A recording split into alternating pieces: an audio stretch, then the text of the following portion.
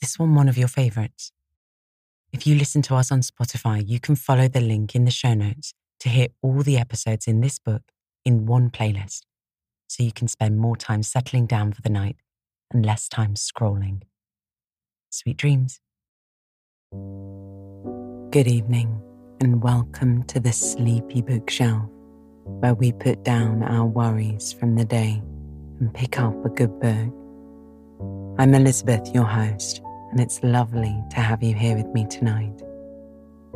This evening we'll be beginning a series of Japanese fairy tales. Sometimes called the Japanese Fairy Book, this is a compilation of stories from writer and bilingual translator Yai Theodora Ozaki, published between 1903 and 1908. The daughter of Baron Saburo Ozaki of Japan and Bethia Catherine Morrison, an Englishwoman, Ozaki spent most of her life travelling and working in both countries. She had a talent for writing and retelling stories, and compiled and translated many famous Japanese folk and fairy tales for English-speaking audiences. In the late 1800s and early 1900s, there were fewer native speakers translating works into English, making Ozaki's Japanese tales a rare find among public domain literature. Before we begin, I want you to snuggle down in bed and get comfy. Allow yourself to give in to your imagination as you follow the sound of my voice. Before you know it, you'll be fast asleep. If this is your first visit to the Sleepy Bookshelf, don't worry if you drop off before I finish this part of the story. At the beginning of the next episode, I'll give a thorough recap. That way, you can rest easy without worrying about missing anything important. Keep in mind that all of the books on this show are selected and edited to help you fall asleep.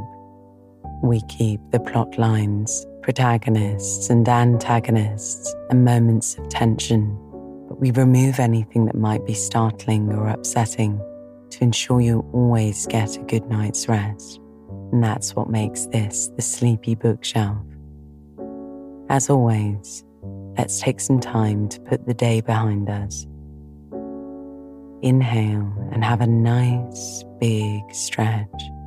And on your exhale, relax and allow your limbs to fall heavy.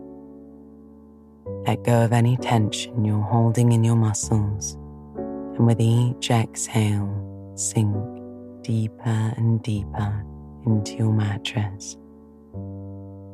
Let's take another deep breath. Hold it for a moment and then exhale completely, allowing any lingering thoughts to dissolve into the air.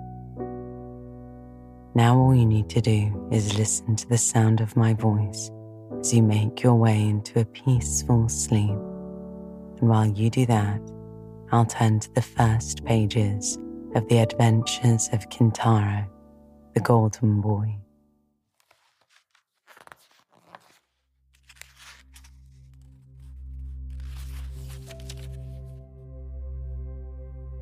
The Adventures of Kintaro, the Golden Boy. Long, long ago, there lived in Kyoto a brave soldier named Kintoki. Now he fell in love with a beautiful lady and married her. Not long after this, through the malice of some of his friends, he fell into disgrace at court and was dismissed. This misfortune so preyed upon his mind that he did not long survive his dismissal. He died, leaving behind him his beautiful young wife to face the world alone. Fearing her husband's enemies, she fled to the Ashigara Mountains as soon as her husband was dead, and there, in the lonely forests where no one ever came except woodcutters, a little boy was born to her. She called him Kintaro, or the Golden Boy. Now the remarkable thing about this child was his great strength, and as he grew older, he grew stronger and stronger, so that by the time he was 8 years of age, he was able to cut down trees as quickly as the woodcutters. Then his mother gave him a large axe, and he used to go out in the forest and help the woodcutters, who called him Wonder Child, and his mother, the old nurse of the mountains, for they did not know her high rank. Another favourable pastime of Kintaro's was to smash up rocks and stones. You can imagine how strong he was. Unlike other boys, Kintaro grew up all alone in the mountain wilds, and as he had no companions, he made friends with all the animals and learned to understand them and to speak their strange talk. By degrees, they all grew quite tame and looked upon Kintaro as their master, and he used them as his servants and messengers. But his special retainers were the bear, the deer, the monkey, and the hare. The bear often brought her cubs for Kintaro to romp with, and when she came to take them home, Kintaro would get on her back and have a ride to her cave. He was very fond of the deer too, and would often put his arms around the creature's neck to show that his long horns did not frighten him. Great was the fun they all had together. One day, as usual, Kintaro went up into the mountains, followed by the bear, the deer, the monkey, and the hare. After walking some time uphill and down dale and over rough roads, they suddenly came out upon a wide and grassy plain covered with pretty wild flowers. Here indeed was a nice place where they could all have a good romp together. The deer rubbed his horns against a tree for pleasure. The monkey scratched his back. The hare smoothed his long ears, and the bear gave a grunt of satisfaction.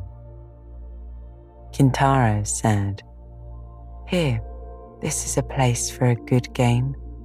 What do you all say to a wrestling match?" The bear, being the biggest and oldest, answered for the others. "That will be great fun," said she. "I am the strongest animal, so I will make the platform for the wrestlers." And she set to work with a will to dig up the earth and pat it into shape.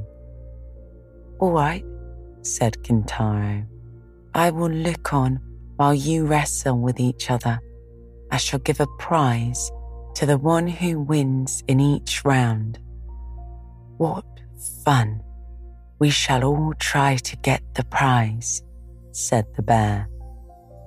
The deer, the monkey, and the hare set to work to help the bear raise the platform on which they were all to wrestle. When this was finished, Kintaro said, "Now begin. The monkey and the hare shall open the sports, and the deer shall be umpire. Now, Mr. Deer, you are to be umpire." "He," answered the deer. "I will be umpire. Now, Mr. Monkey and Mr. Hare, if you are both ready, Please walk out and take your places on the platform." Then the monkey and the hare both hopped out quickly and nimbly to the wrestling platform. Mr. Deer, as umpire, stood between the two and called out, "Red back, red back," this to the monkey who has a red back in Japan. "Are you ready?" Then he turned to the hare. Long ears, are you ready?" Both the little wrestlers faced each other while the deer raised a leaf on high as signal. When he dropped the leaf, the monkey and the hare rushed up to each other, crying, "Yoisho, yoisho." While the monkey and the hare wrestled, the deer called out encouragingly or shouted warnings to each of them as the hare or the monkey pushed each other near the edge of the platform and were in danger of falling over. Red back, stand your ground," called out the deer. Long ears, be strong, don't let the monkey beat you," grunted the bear. So the monkey and the hare, encouraged by their friends, tried their very hardest to beat each other. The hare at last gained on the monkey. The monkey seemed to trip up, and the hare, giving him a good push, sent him flying off the platform with a bound. The poor monkey sat up, rubbing his back, and his face was very long as he said, Oh, how my back hurts." Seeing the monkey in his plight on the ground, the deer, holding his leaf on high, said, "This round is finished. The hare has won." Kintaro then opened his luncheon box and, taking out a rice dumpling, gave it to the hare, saying, "Here is your prize, and you have earned it well." Now the monkey got up looking very cross, and as they say in Japan, his stomach stood up, for he felt that he had not been fairly beaten. So he said to Kintaro and the others who were standing by, "I have not been fairly beaten. My foot slipped and I tumbled. Please, give me another chance and let the hare wrestle with me for another round."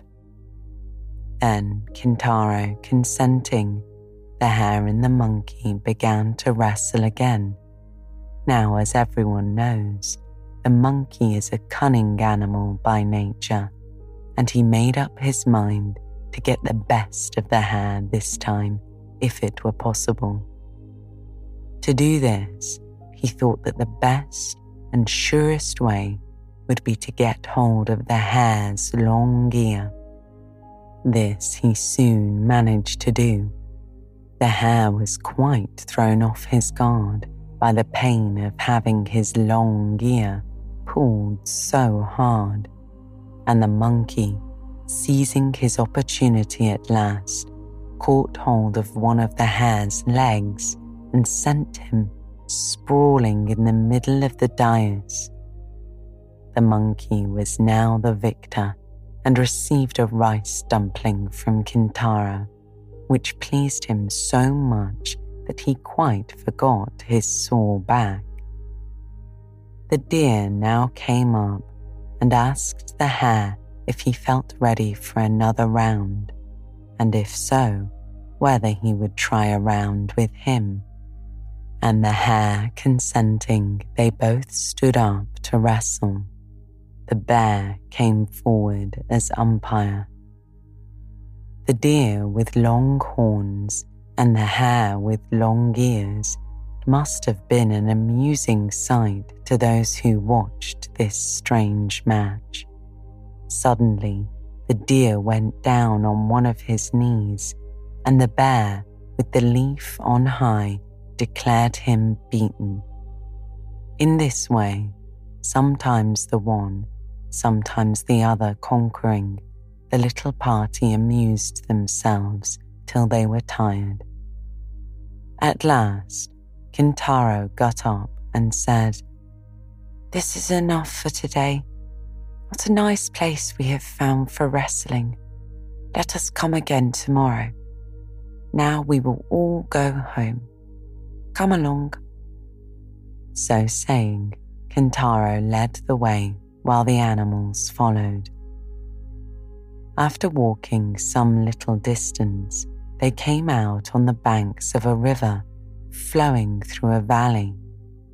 Kintaro and his 4 furry friends stood and looked about for some means of crossing. Bridge there was none. The river rushed don on its way. All the animals looked serious, wondering how they could cross the stream and get home that evening. Kintaro, however, said, "Wait a moment. I will make a good bridge for you all in a few minutes." The bear, the deer, the monkey, and the hare looked at him to see what he would do now. Kintaro went from one tree to another that grew along the riverbank. At last, he stopped in front of a very large tree that was growing at the water's edge. He took hold of the trunk and pulled it with all his might, once, twice, thrice. At the third pull, so great was Kintaro's strength that the roots gave way, and merry crash, crash, over fell the tree, forming an excellent bridge across the stream. "There," said Kintaro. "What do you think of my bridge? It is quite safe, so follow me." And he stepped across first. The 4 animals followed. Never had they seen anyone so strong before, and they all said, "How strong he is! How strong he is!" While all this was going on by the river, a woodcutter, who happened to be standing on a rock overlooking the stream, had seen all that passed beneath him. He watched with great surprise Kintaro and his animal companions. He rubbed his eyes to be sure that he was not dreaming when he saw the boy pull over a tree by the roots and throw it across the stream to form a bridge. The woodcutter, for such he seemed to be by his dress, marvelled at all he saw and said to himself, "This is no ordinary child. Whose son can it be? I will find out before the day is done."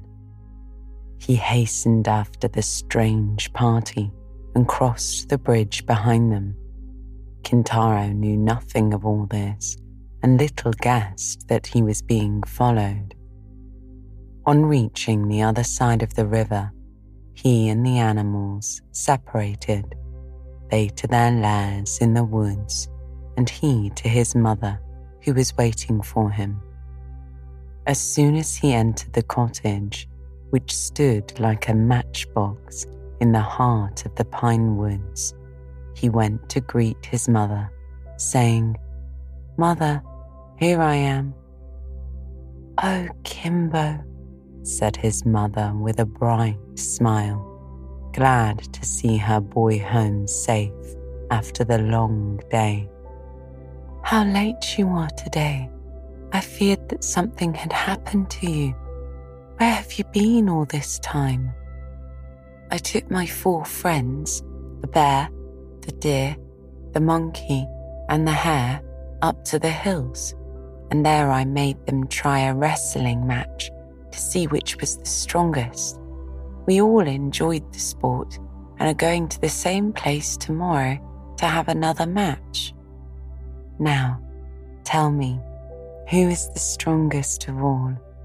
Asked his mother, pretending not to know.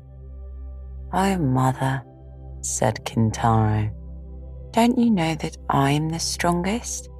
There was no need for me to wrestle with any of them. But next to you then, who is the strongest? The bear comes next to me in strength, answered Kintaro. And after the bear?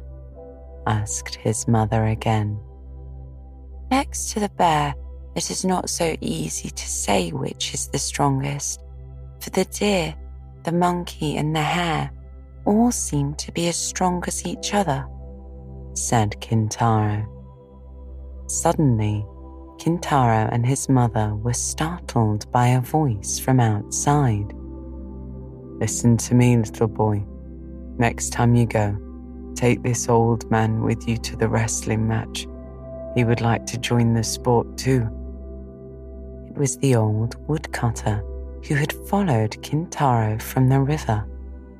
He slipped off his clogs and entered the house. Yama-uba and her son were both taken by surprise. They looked at the intruder wonderingly and saw that he was someone they had never seen before. Who are you? They both asked.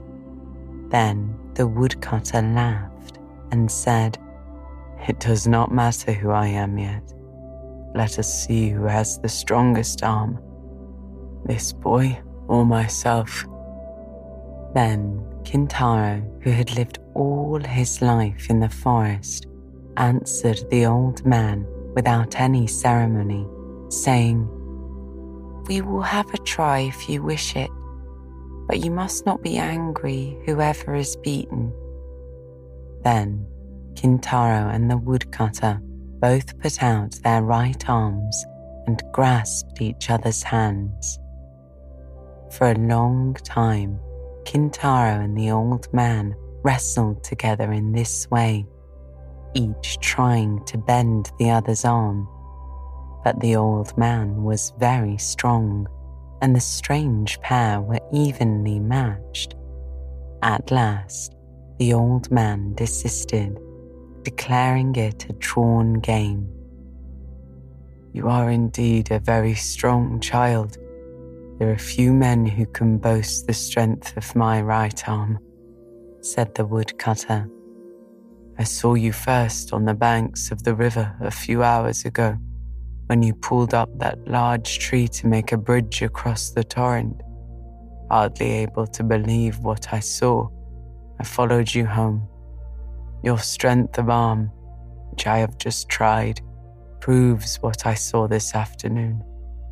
When you are full grown, you will surely be the strongest man in all Japan. It is a pity that you are hidden away in these wild mountains. Then he turned to Kintaro's mother. And you, mother, have you no thought of taking your child to the capital and of teaching him to carry a sword as befits a samurai? You are very kind to take so much interest in my son, replied the mother. But he is, as you see, wild and uneducated. And I fear it would be very difficult to do as you say. Because of his great strength as an infant, I hid him away in this unknown part of the country, for he hurt everyone that came near him. I have often wished that I could, one day, see my boy a knight, wearing 2 swords. But as we have no influential friend to introduce us at the capital, I fear my hope will never come true. You need not trouble yourself about that. To tell you the truth, I am no woodcutter. I'm one of the great generals of Japan. My name is Sadamitsu, and I'm a vassal of the powerful Lord Minamoto no Raiko. He ordered me to go round the country to look for boys who give promise of remarkable strength, so that they may be trained as soldiers for his army. I thought I could best do this by assuming the disguise of a woodcutter. But good fortune, I have thus expected to come across your son. Now, if you really wish for him to be a samurai, I will take him and present him to the Lord as a candidate for his service. What do you say to this?" As the kind general gradually unfolded his plan, the mother's heart was filled with a great joy. She saw that here was a wonderful chance of the one wish of her life being fulfilled, that of seeing Kintaro a samurai before she died. Bowing her head to the ground, she replied, "I will then entrust my son to you, if you really mean what you say." Kintaro had all this time been sitting by his mother's side, listening to what they said. When his mother finished speaking, he said, "Oh, joy! I am to go with the general, and one day I will be a samurai." Thus, Kintaro's fate was settled, and the general decided to start for the capital at once, taking Kintaro with him. It need hardly be said that Yama-uba was sad at parting with her boy, for he was all that was left to her. But she hid her grief with a strong face, as they say in Japan. She knew that it was for her boy's good that he should leave her now, and she must not discourage him just as he was setting out. Kintaro promised never to forget her, and said that as soon as he was a knight wearing 2 swords, he would build her a home and take care of her in her old age. All the animals, those he had tamed to serve him, the bear, the deer, the monkey, and the hare, as soon as they found out that he was going away, came to ask if they might attend him as usual. When they learned he was going away for good, they followed him to the foot of the mountain to see him off. "Kimbo," said his mother, "mind and be a good boy."